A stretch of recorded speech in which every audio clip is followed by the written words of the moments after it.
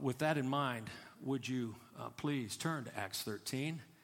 And if you don't mind standing, let's read this text together.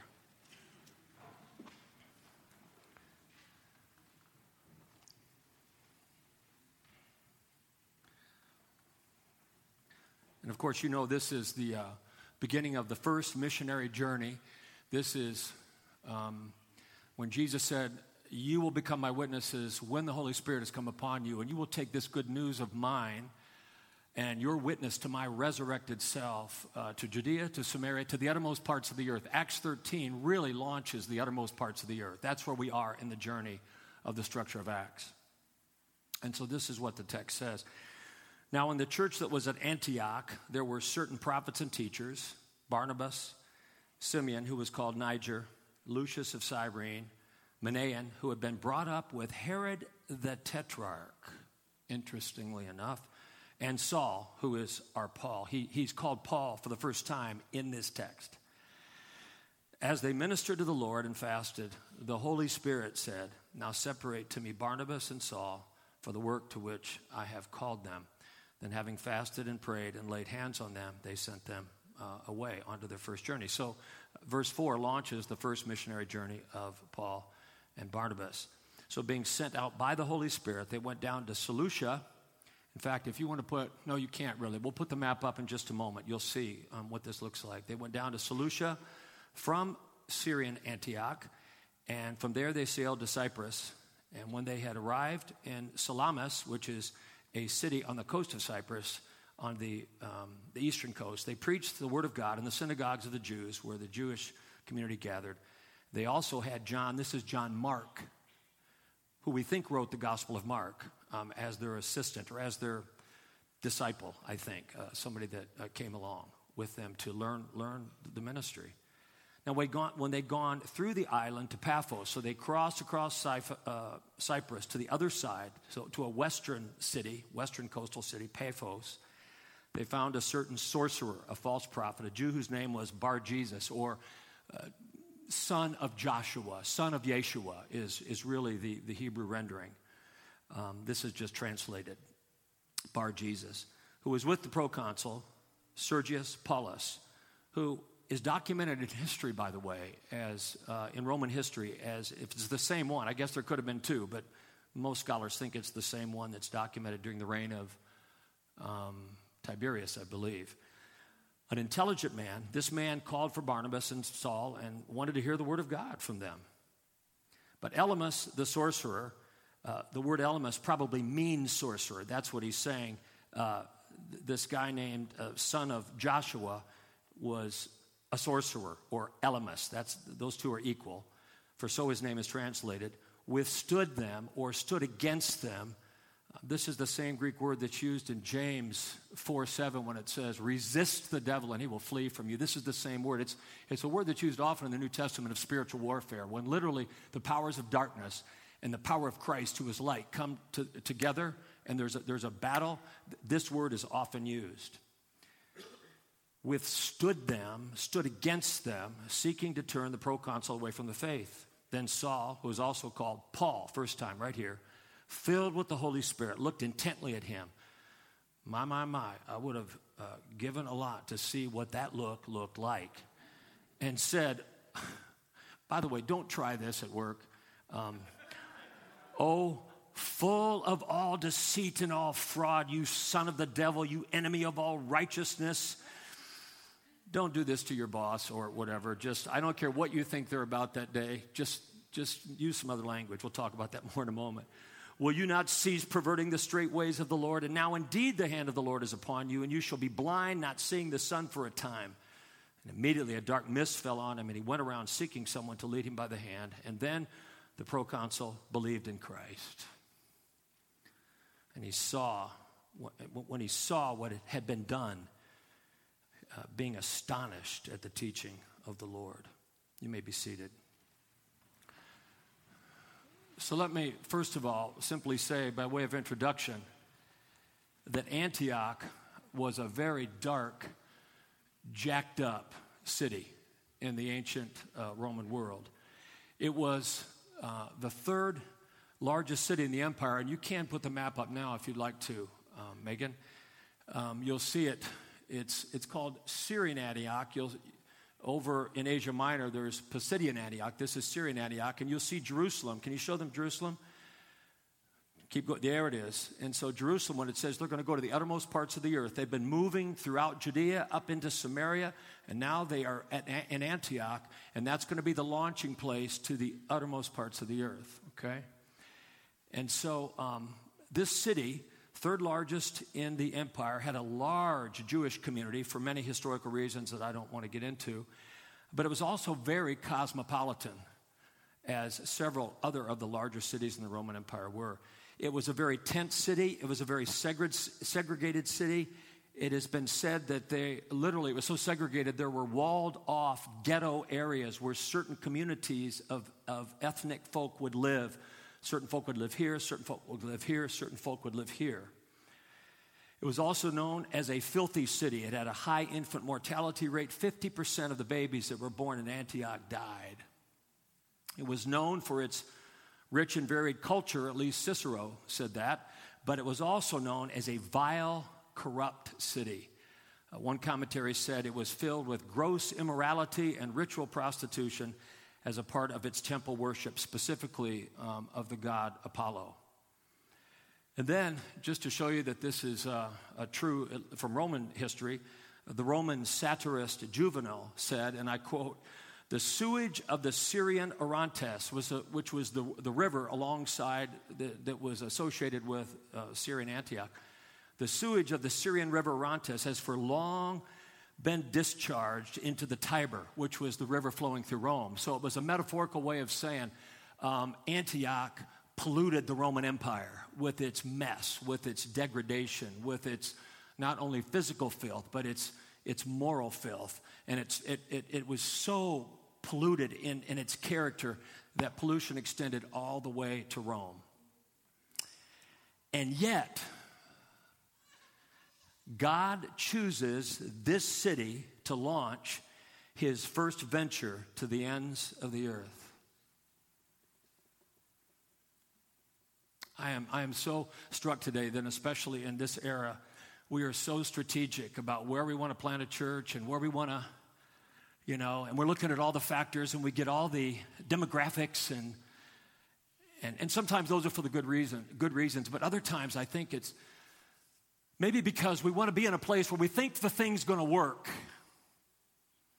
We want to be in a position where we think that what we're going to do with the gospel is going to land in a place where people are going to come, that they're going to give, and the thing won't just flame out. And I just got to tell you, I'm not saying we shouldn't be thoughtful, but I'm saying God doesn't think like that. He is not intimidated by the circumstance that we find ourselves in, whether we're church planters or just individual followers of Christ. He is not intimidated. In fact, I think if you look at history, even the history of Acts, he loves to set up operations a block away from the gates of hell.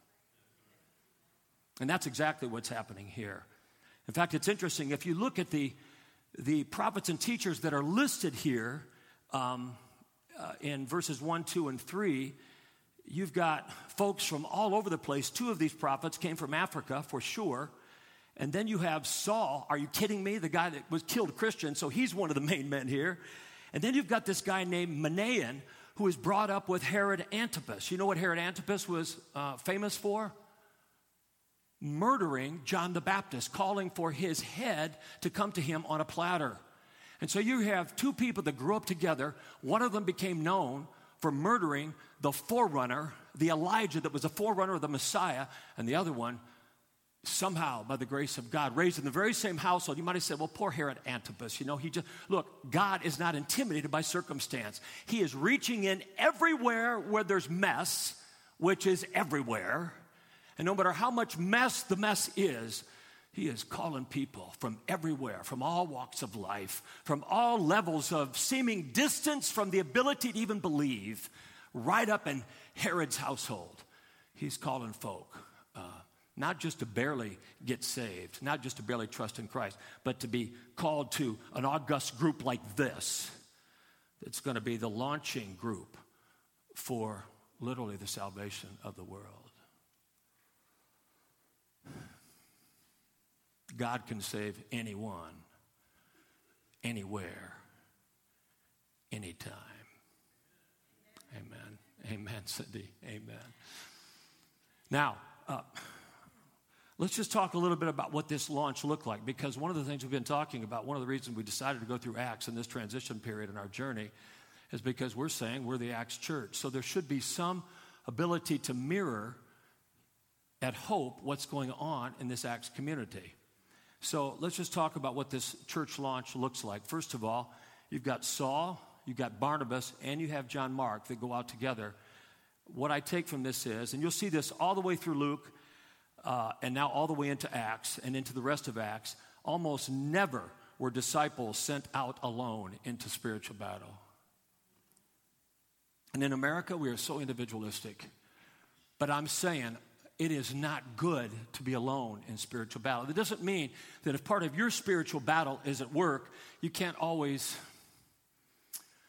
tell one of your brothers and sisters of Christ at your job to quit their job so they can get a job where you work so that you have somebody there with you. I get that. So sometimes it might seem impractical, but even if you're there alone, we got to somehow make sure that we're partnering at noon or we're partnering after work, or we ask God to show us who the followers of Christ are in that context, whether it's family or neighborhood or job or a mission trip. It's not good. You know the National Geographic film, the lion will not pounce on a herd of African antelope, but it will pounce on a straggler. I don't think this is by accident here that they're partner up. I actually was thinking about this week as I was at this camp, and you never know how these gigs are going to go. You just go and you try to be Christ. You just try to follow Christ and love folk. But I got there, and as it turned out, let's just say they had me talking 5 different times, which is a lot, I think. And then in between, we had young students, the student staff, sign up. And so it turned out that I literally sat with, this is going to sound, some of you will think it sounds stupid. I'm just telling you this what happened. I don't know if it was stupid or not. All I know, there was a lot of need. I sat with 40 individual students, 25% of the 160. The sessions were about an hour long. And I would get back at night when I'd walk out at the end of the evening, and everybody else had gone to bed because they had their own jobs. They had to get up early in the morning and get the camp ready. So I'm not mad at anybody. But I would literally, first night I walked out, and they like this camp to be dark. They really like it to be darker than most camps I've ever been at. And so I walked out, and it was so dark, I literally didn't know where I was going. So I'd just been with all these students. I'd felt the darkness of the enemy trying to literally steal their life. And then I'm walking out into the darkness, and where they had me staying, it was a decent room, and I was really thankful, but it was like a mile away in the dark. First night, thank God, one of the guys came out of the bushes. I don't know what he was doing, and I was kind of like this, but he had one of those golf carts, so he took me to my place, and I was just like, thank you, thank you, thank you. But then I would get back, and it'd be about midnight, and I have to get up the next morning, and somebody would be meeting me for breakfast. So we'd be sitting there, and they'd be sharing. And I mean, by 15 minutes in, they're sobbing at the table. That's how much wound was in this group. That's how much wound is in the world, period. It wasn't a special wounded group. They're just kids, gifted kids, just the cream of the crop. All these university students from all over Texas, but they were so wounded. But I'd sit there at midnight, and sometimes I thought, I need somebody here. I need somebody here. I should not be alone right now. There needs to be some partnership. Even if it was someone just to say, how you doing? Can we pray together? Are you catching my drift? And I don't really know how to fix that because I don't have the kind of money to pay someone to go with me, to go to those kinds of things. Plus, I would want you to be there so we could do this together, but then I might want at some point to say, leave me alone, because I need to be alone right now. And so I don't want to do that either. You know what I'm saying? So it can be awkward. I'm just saying, I felt this week. Look, if we're going to have the strength to do what this is, and Acts 13 is what we are, if we're anything, this is us, that we can't do it alone. You're not sitting here today just like, well, hi, good to see you. I'm so glad I'll be seeing you next week. No, these are your partners in the gospel of Jesus Christ. this is, if you're Saul, your Barnabas is close by. Your John Mark is close by. And if not, I'm telling you, like me this week, you are at risk. That's the first thing that pops out at me. And then secondly, I'm impressed, as of course we are all the way through Luke and Acts, at the multiple mentions of the Holy Spirit. Verse 2, the Holy Spirit said. Now, how did he say it? I don't know. I wasn't there. Was it a sign in the sky? Was it an audible voice? Was it an impression in the leaders? I don't know. But somehow Luke says he got his message across. And then in verse 4, you can see it. The Holy Spirit sent them out. And in verse 9, the Holy Spirit filled Paul so that he could do spiritual battle in behalf of the proconsul. Now, I want to remind you, they had no Bible. Pretty quiet in here right now. You know, because I'm like, when I go someplace, if I'd have gotten on the plane last week and didn't have this, I would have been, not only is this a Bible I've had for 20 years, it's got personal notes, it's got prayers, this is as close to me as it's as close as any non-human thing is to me. They didn't have that. They also had no other resources. This week I had a PowerPoint. They ain't got no PowerPoint in the first century. They didn't have no cool worship instruments. I suppose in the body of Christ they had some ancient instruments. I know they did, but not like we have now. It's just worship. You know, you can go online, and Ram was telling me about Bethel worship today, and you can go online and they had none of that. So what did they have? They had the Holy Spirit of God. I'm not sure how it all worked, but I know that the church, these three brothers listened, they obeyed, they surrendered, and I think what occurred to me today was, how about us? What do we depend? How about saying it this way? If we're not, look, you know me, I'm you. You're me, I'm you. So this isn't a criticism, it's a question. If you don't find yourself out there very much being launched, whether it's at work or whatever, are you just kind of going to work and thank God, made it through another day without too much persecution or whatever? Or do you feel like you are launched, that you're there at work for more reasons than just to do a good job, which is a part of your witness, but also to see people who, like the proconsul, are being attacked by the enemy and need Christ? And if you find that you're not, could it be because you're just not sure if you're capable? I get that. But what if you and I could be convinced that the same Holy Spirit who spoke, who sent, who filled in the first century would speak and send and fill us? What if we could be assured of that? So I experienced a little bit of that this week. In fact, I do every time I go someplace, because I've got my PowerPoints, and Sue has helped me. She even taught me this last week how to do a PowerPoint. I can now do one. I think, Raphael, I think I can. I've done a couple, when I go back now and I'm trying to do another one, I know I'm going to be going, where was that thing she said to click on? But so I had my PowerPoint, and you probably don't know this about me, but when I go speak someplace, I'm not a prima donna speaker, but I do say I have a few things. I need a hands-free mic that is, hands-free. And then I need a stool. I don't like standing and getting all prophetic with folk. I like to sit and be with the folk, which is why this pulpit is here and not up there. Hopefully your new senior pastor will be okay with that. I like to have a music stand because it's adjustable. And I like to be able to run my PowerPoint personally and not have to depend on someone else. Those are the few things that I need. So I have my things that I think I need to make what I do effective. But that's all good for the sessions. When I get into a counseling session as a pastoral counselor, and these young people, I want want to be careful I don't use names because these are confidential stories, but when they start sharing things like a relative who is a drug lord, several of the young men and women have experienced incredible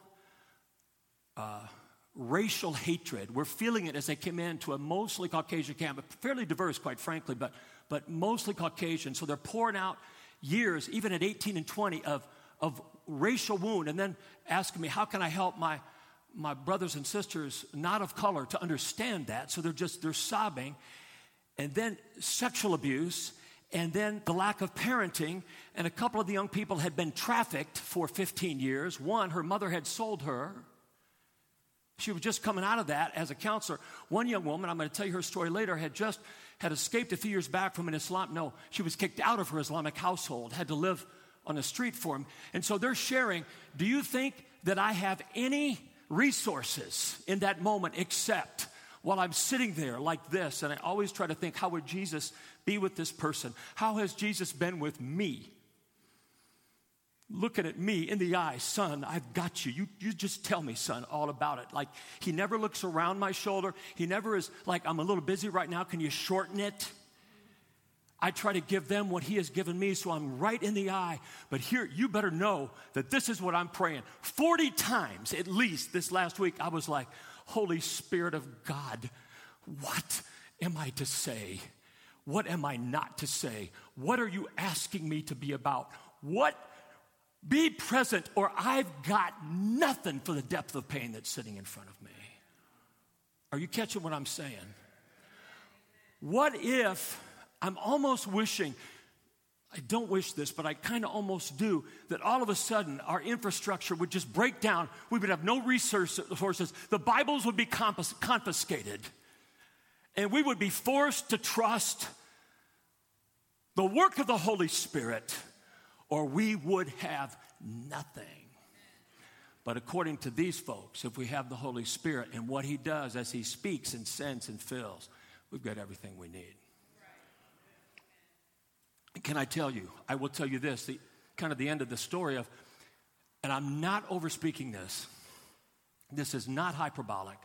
Halfway through those sessions, I had nada.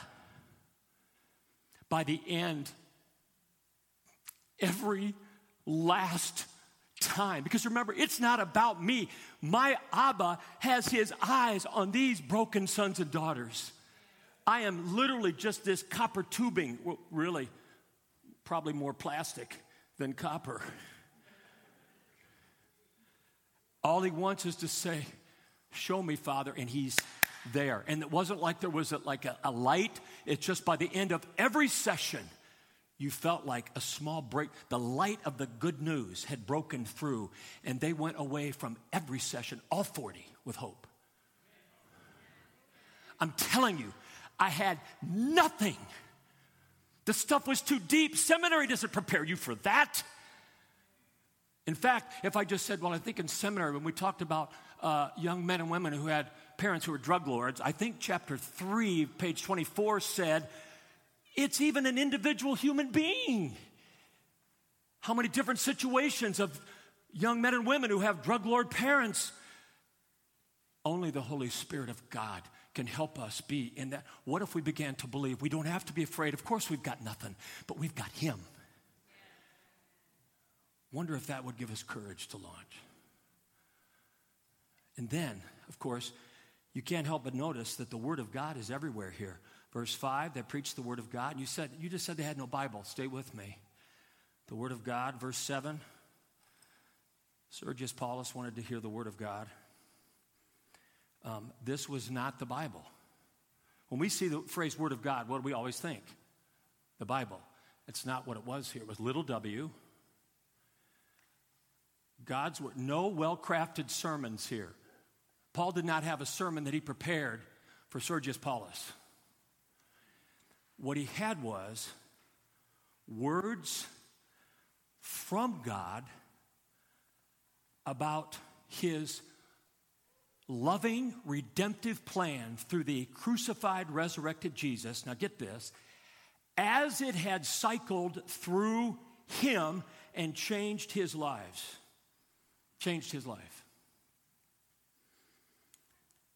So here's what I think Luke would be saying. At some point, as much friendship evangelism as we have done, as much loving as we have done, just to be present to people, and you know that's the first step. You don't go out preaching. You just go out to love. You go out to love. So people need to gain trust, and so they gain trust. And then at some point, we've got to open our mouths and speak the word that God has given us, cycled through our lives about how his crucified, resurrected Son has transformed our lives, has brought us back from the dead. That's what Paul was sharing. There was historical context. Yes, Jesus came. He was the Son of God. He taught. He lived. He healed. Then he was crucified. Then he came back to life. Yes, there is the gospel. But it was, and let me tell you how that has saved me. Not just saved me so I can go to heaven. Let me tell you how that has saved my life right now, this very day. That's what they shared. So this, when I was looking at this week, while I was trying to do all the other stuff, this is what started to pop out to me. Do we have a story to share?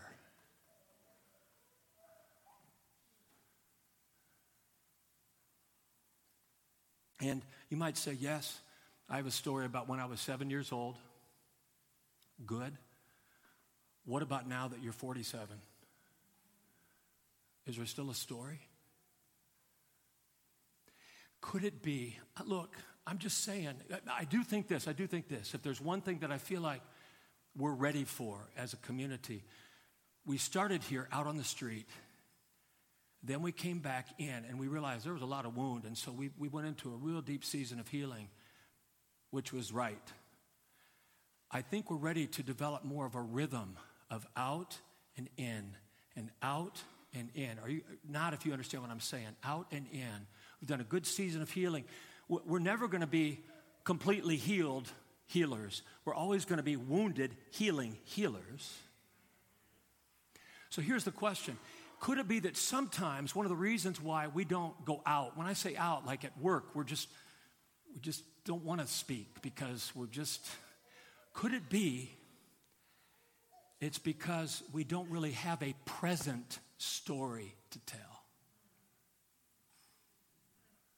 I'm just asking.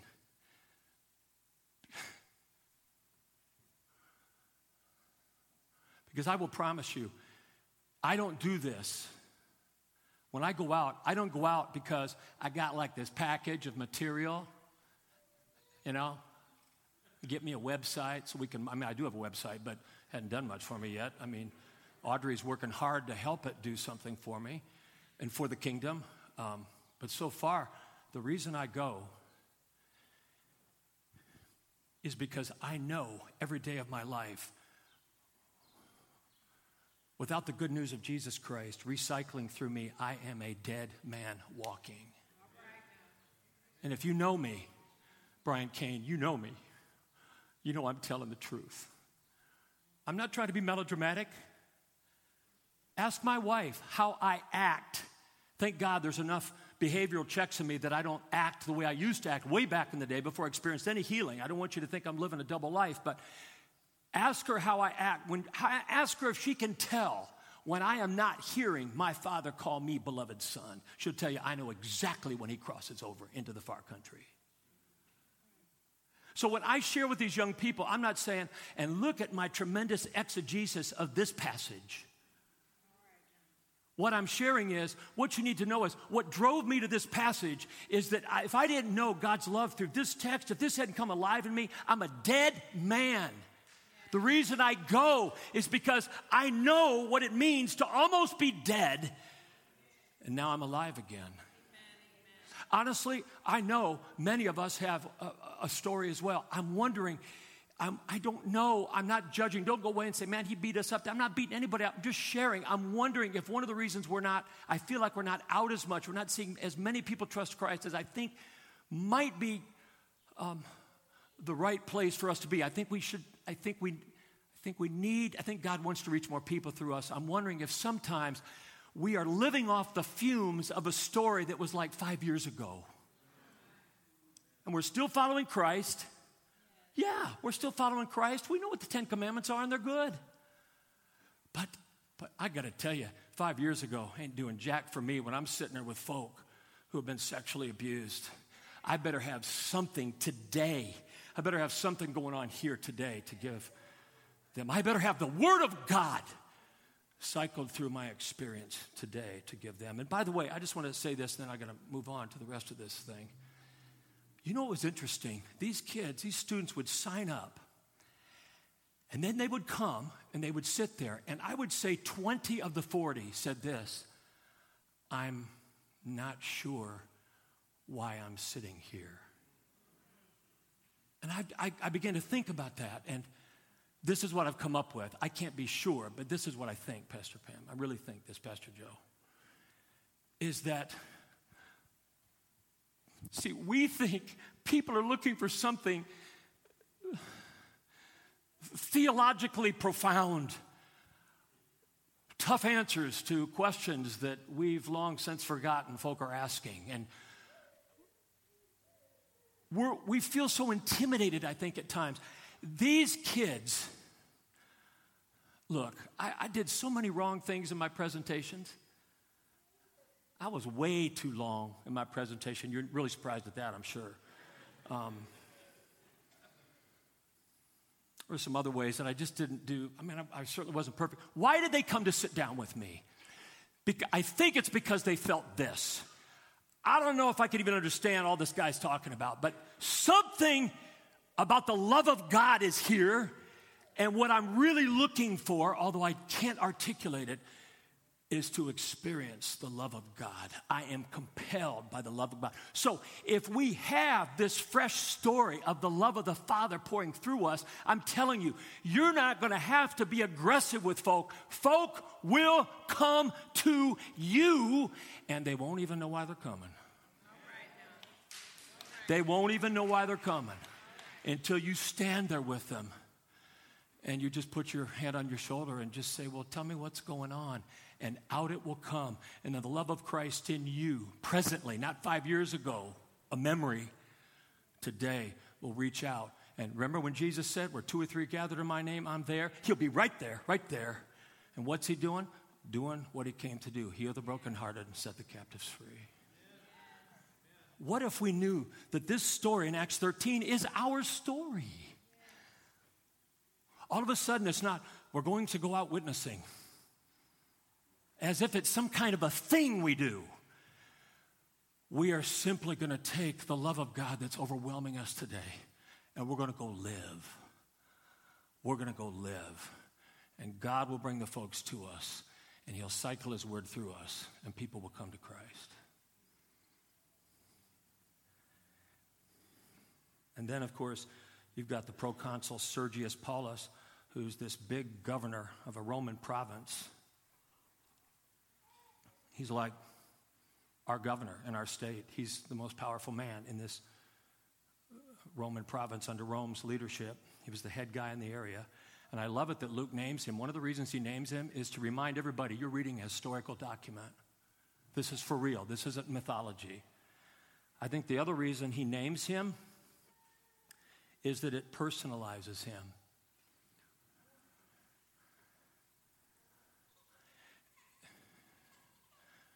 Hold on one second.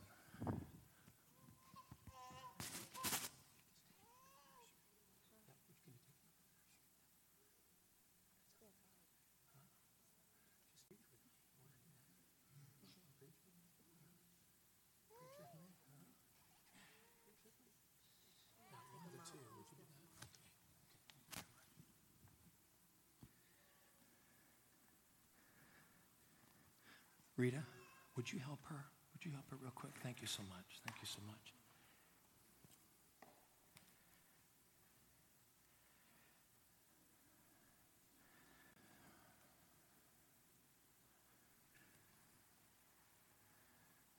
Let's just wait one more second so that we can make sure this little pumpkin is comfortable. And by the way, I always feel bad when I, for some reason, I almost feel like I don't have the skill level at times when a baby is talking and just doing what babies do. And they're really loving their mamas, and their mamas are loving them, or their daddies, or their mamas. And I always feel bad. But on the other hand, I feel like as long as we honor one another, and I have a good relationship with this young woman and her son, known her for actually since she's been in 8th grade. So it's like we know each other. It's like daddy-daughter. So I didn't feel badly then. I'm wondering what kind of message it sends here. And I just want you to know there's no, you're good? You good? Okay then. All right. I know it's a weakness of mine. I always feel so, what message, you're talking about the love of God, what message does that send? I just want to make sure you know, I think it's a loving message if we put it in context, because I love her and I love that son. I also love you. And I know that we have one moment for this word. And so that's why. So thank you. And I'll tell her later, thank you very much. But I know I sometimes sound like a broken record when I'm in these texts, but it's always about people. It's never about, listen, yes, sometimes it's about ideology, unrighteous ideology. But why is it about unrighteous ideology? Because the unrighteousness leaks onto people. Do you understand what I'm saying when I'm saying, what's it about? It's always about people. In fact, I happen to believe, my theology is that everyone is a son and daughter or daughter of God already. Christ died for how many sins? All of them. For how many people? All of them. And I know there's a piece of Reformed theology that says that Christ only died for the elect, that his sacrifice had to be efficacious, and so he only could have died for those that actually trusted him. And honestly, I don't mean to be disrespectful. It's not in here. And John Calvin's a very smart man, much smarter than me, but I wish I could have a conversation with him and say, how are you not stretching the Greek text? How are you not theologically trying to make something fit that needs to be held in tension? I believe Christ died for all. So when I see, it's just that some folk don't know it yet. Remember, you've read the stories about when someone finds out, I just found out about my birth father. I didn't think I'd ever see my birth father on this side of glory, and I just found out here. But you see the joy? Do you know there are folk out there that don't know that they have a God who is their Abba? They don't know that they're forgiven by Christ. And so it's always about people. It's about the Sergius Pauluses of the world. In the kingdom of God, everybody has a name. When I walked into that campus this week, this is what the enemy does to me. Every time I get to a new group, I sit there and think, they're doing pretty well. They don't really need to hear what I have to say. They don't need the love. Every time I go to a new group, I think, this group's different, and I feel flush. My heart starts beating really fast, and I think, what am I going to do for the next 5 days? They don't need to hear what I have to say.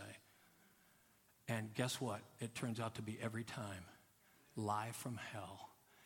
There's no difference. Whether I speak to a group that are upper middle class, that have all kinds of resources, whether I speak to an all-male group, female group, different ethnicities, different backgrounds, every time the enemy has been trying to take out the sons and daughters of God who have been already bought with the precious blood of Christ.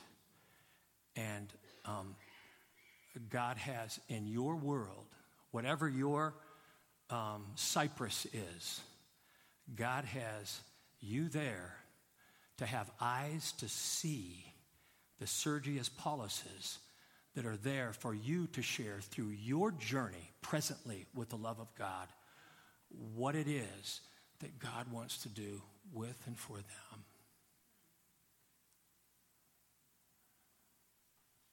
Finally, just look at this battle. I just want to unpack this for 2 seconds. You got this guy named Elymas, the sorcerer, who's a magician. He's a master of the dark arts, quite frankly. So God has his people, Paul, Barnabas, Mark. The enemy has his people. I think God loved Elymas too. He just wasn't in a position to hear the good news at that point, but the proconsul was. I don't know what happened to Elymas. God pursued Elymas, I'll promise you. But at that point, though Elymas wasn't Satan, he was being used by Satan to fight against those men who had come to see the good news, rescue people from darkness.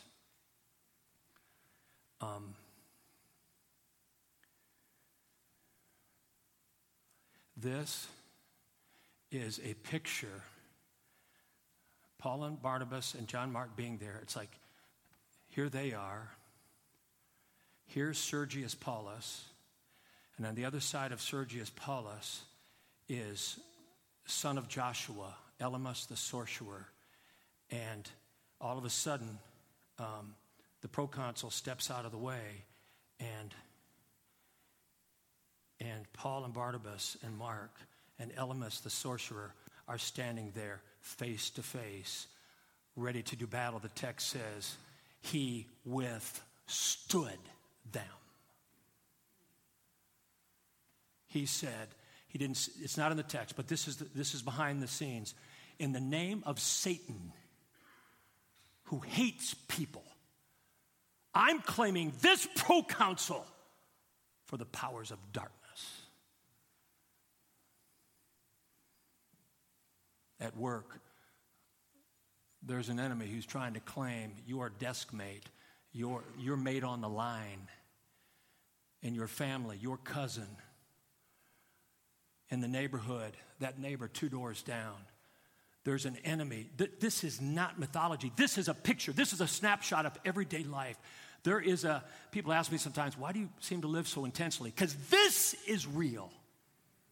Now, I'm not saying you shouldn't go to a Tiger game and enjoy the heck out of it. But I will tell you this, while I'm at the Tiger game, enjoying the heck out of it, and maybe our social workers will have to do an analysis on me and just say, you're not very spiritual, you're just crazy. Okay, I'm willing to talk, but I'm just saying, when I'm at the Tiger game, I'm watching the game, it's all good. People come up to bat, I wonder if they know my Jesus. All right now.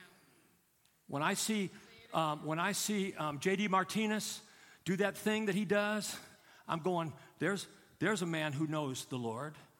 And then I look at somebody sitting 2 rows down, and I think, I don't know, I'm not judging, but I wonder if they know. I wonder if they know.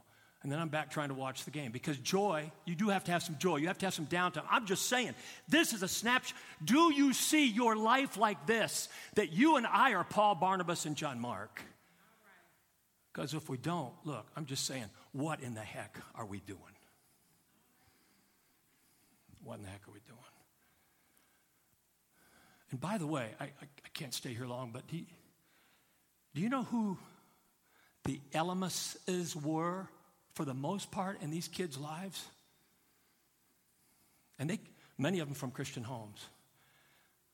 The Bar Jesus, the son of Joshua, the tools of the enemy in most of their lives, mom and dad.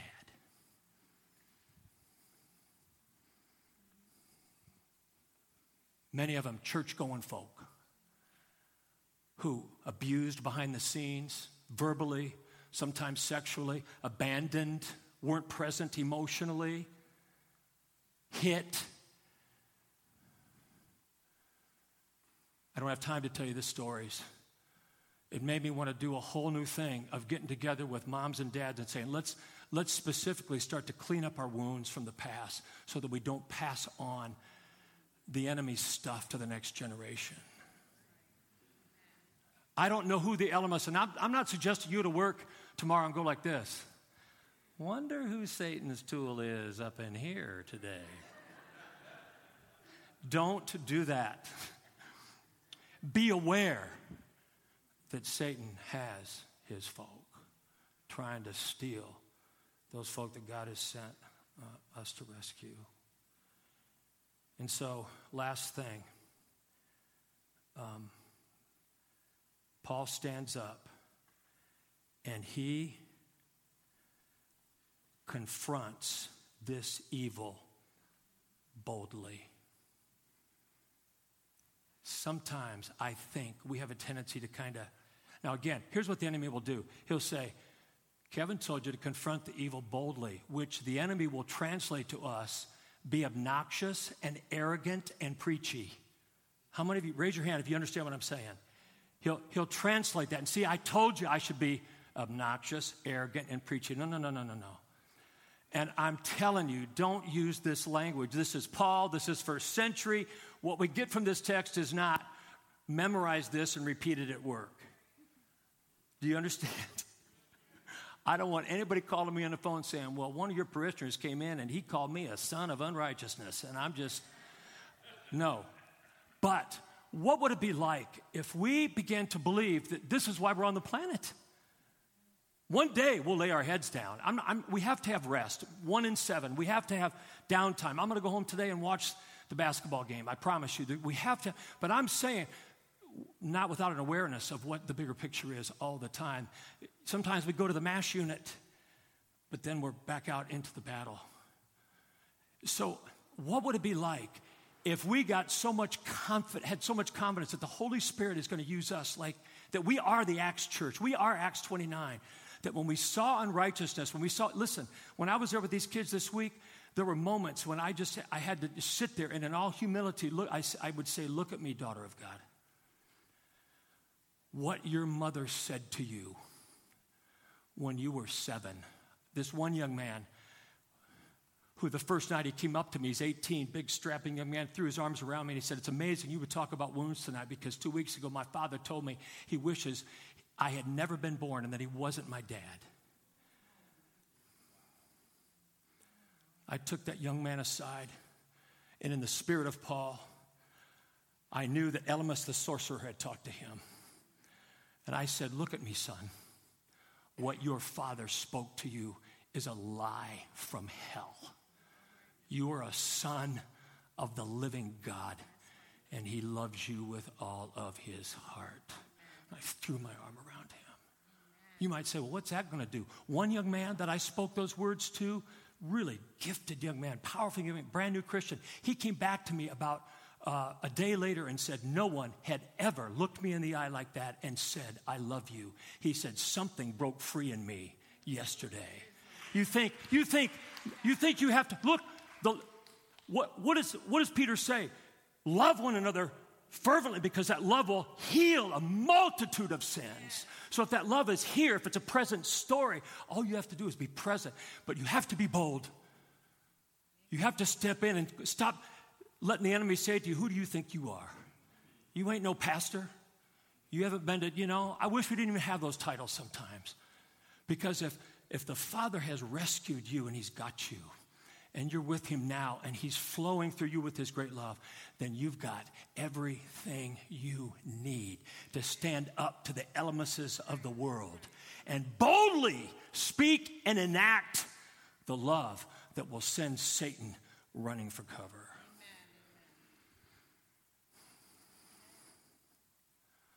Very last night, this big, strong kid came in.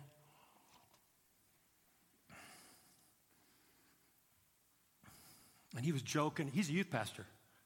Gifted, just joking and carrying on.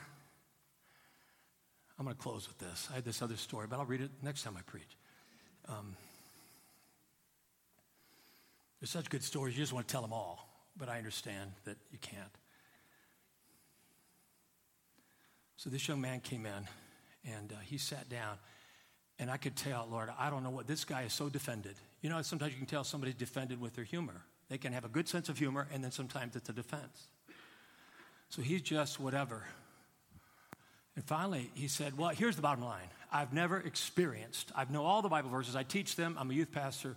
Never have experienced the love of God, and I'm starting to die inside. I said, have you told God? First I said, Father, what? And then I said, have you told God that? He said, well, this is the way I'd like to tell him. And honestly, and you got to be ready for this. You cannot be so religious that you're not ready for what's real. He said, what I want to say to him is, and he let out a string of expletives. I want to tell him, and this and F and whatever. So I just sat there. I said, okay. He turned to me and said, this is as real as I'm telling it to you. He turned to me and he said, what if I said to you right now, if you were my dad, and I said, because you're telling me to tell this to God and my Father, and I said to you, and he just said it to me, F this and whatever and whatever. I just sat there and I said, do you want to know? And he said, yeah, I want to know. Again, he's about 6'5". I mean, this is a big old guy who I think I couldn't have handled, to be honest. So I'm sitting there going, don't let him hit me, Lord. Don't let him hit me. And I said, well, because I have had that same passion and raw language toward God, my Father, and he, seeing my heart and the pain in my heart, he has always taken me and pulled me close and said, I love you, son. Thanks for trusting me enough to put all that pain on my chest. So I said, I called him his name. I said, if you would share that with me, I would do the same for you. I would simply love you. No lie. I thought, well, that's lame. It comes out of some kind of a book or something. You know what he did? This big 6'5" kid. I'm not kidding you. He looked at me and he went,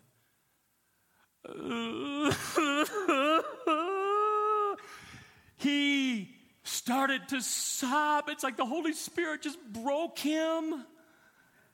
And I came close and I put my arm around him and I started to kiss the back of his head. And I just held him. And then he put his head up and he goes, I don't understand. I don't understand. It shouldn't be that way. You shouldn't love me in that moment. I said, I know, son. This love thing is the most, who can explain it? But it's from our God who said he loves us just like that through Christ. And I said, I think we're done now. I want you to go out, and on your way home tonight, I want you to tell the Father exactly what you told me, and just see what, I don't have to predict God. I just have to encourage him to get with God. God will be who he is to that son. And Sergius, the proconsul, believed because of what he had seen. And I think most of the time we can interpret that as, well, he saw a blooming miracle. I mean, the guy went blind, for heaven's sakes. Okay. I'm wondering if it could mean this. He believed because of what he saw. He was amazed that 3 men that he didn't know would go to battle for him, that would love him enough to stand in front of darkness for him. I wonder if part of it wasn't that he was so moved by seeing that love that he said, whatever else I don't understand, from this day forward, my faith is in their loving Christ.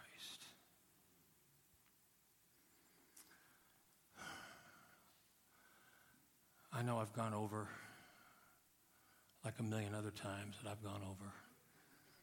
You won't have to see me go over too many more times, will you? I know that was a bad thing to say. I shouldn't have said that. I shouldn't have said that. Sorry. I got to get over my time shame. I really do. I have to get over it. I might never, but I need to. But I'm going to say this. I'm going to pray, and while I'm praying, I want our servers to come up. If you can stay for communion, let's close this off by the sacrament that displays and embodies the love we've been talking about this morning that the world needs. Let's close our morning by doing that. By the way, after I got to baptize 6 young people in this lake where I stood knee-deep in mud and baptized 2 young women, and then 4, I said, anybody else? 4 young men, big men, just ran down into that river, man. And that one young man, one of those young men who got baptized, and the young woman who had been trafficked, both came up to me after the communion service and said, I just took the Lord's Supper. I just took the Lord's Supper for the very first time in my life.